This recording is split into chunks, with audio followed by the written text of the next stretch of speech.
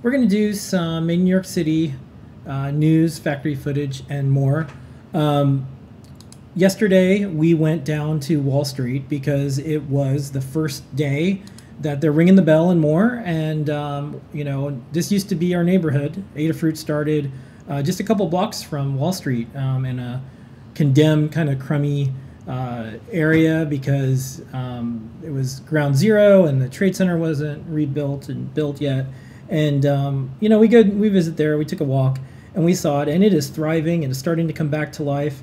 It's getting deep cleaned every night. Yeah, those guys were spraying down everything. Yeah, I have a similar suit, and I spray down parts of Adafruit each night as well.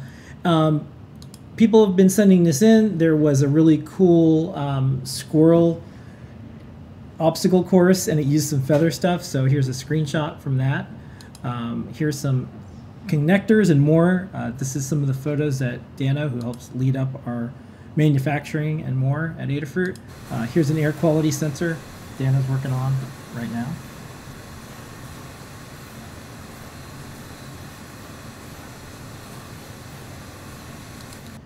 And here's some of the testing we do. You can see this is what it looks like when we test some of our electronics. Ooh, fun. Yeah, this is them slowing down so you can see them because they actually move even faster. These are our Stemma relay boards. People really like these. Yeah. And we got some things that we've been working on. We got the OLED bonnet. Yeah, it's finally coming out. So we are getting back to manufacturing some of the things that we had put on the schedule in mid-March. And now it's happening. So we've got, you know, our first fab new product with everyone wearing masks, gloves, being safe.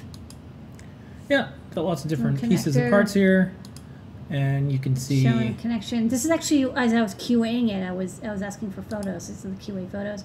On the left is my hand built sample, and then on the right is the final design, and this is the tester.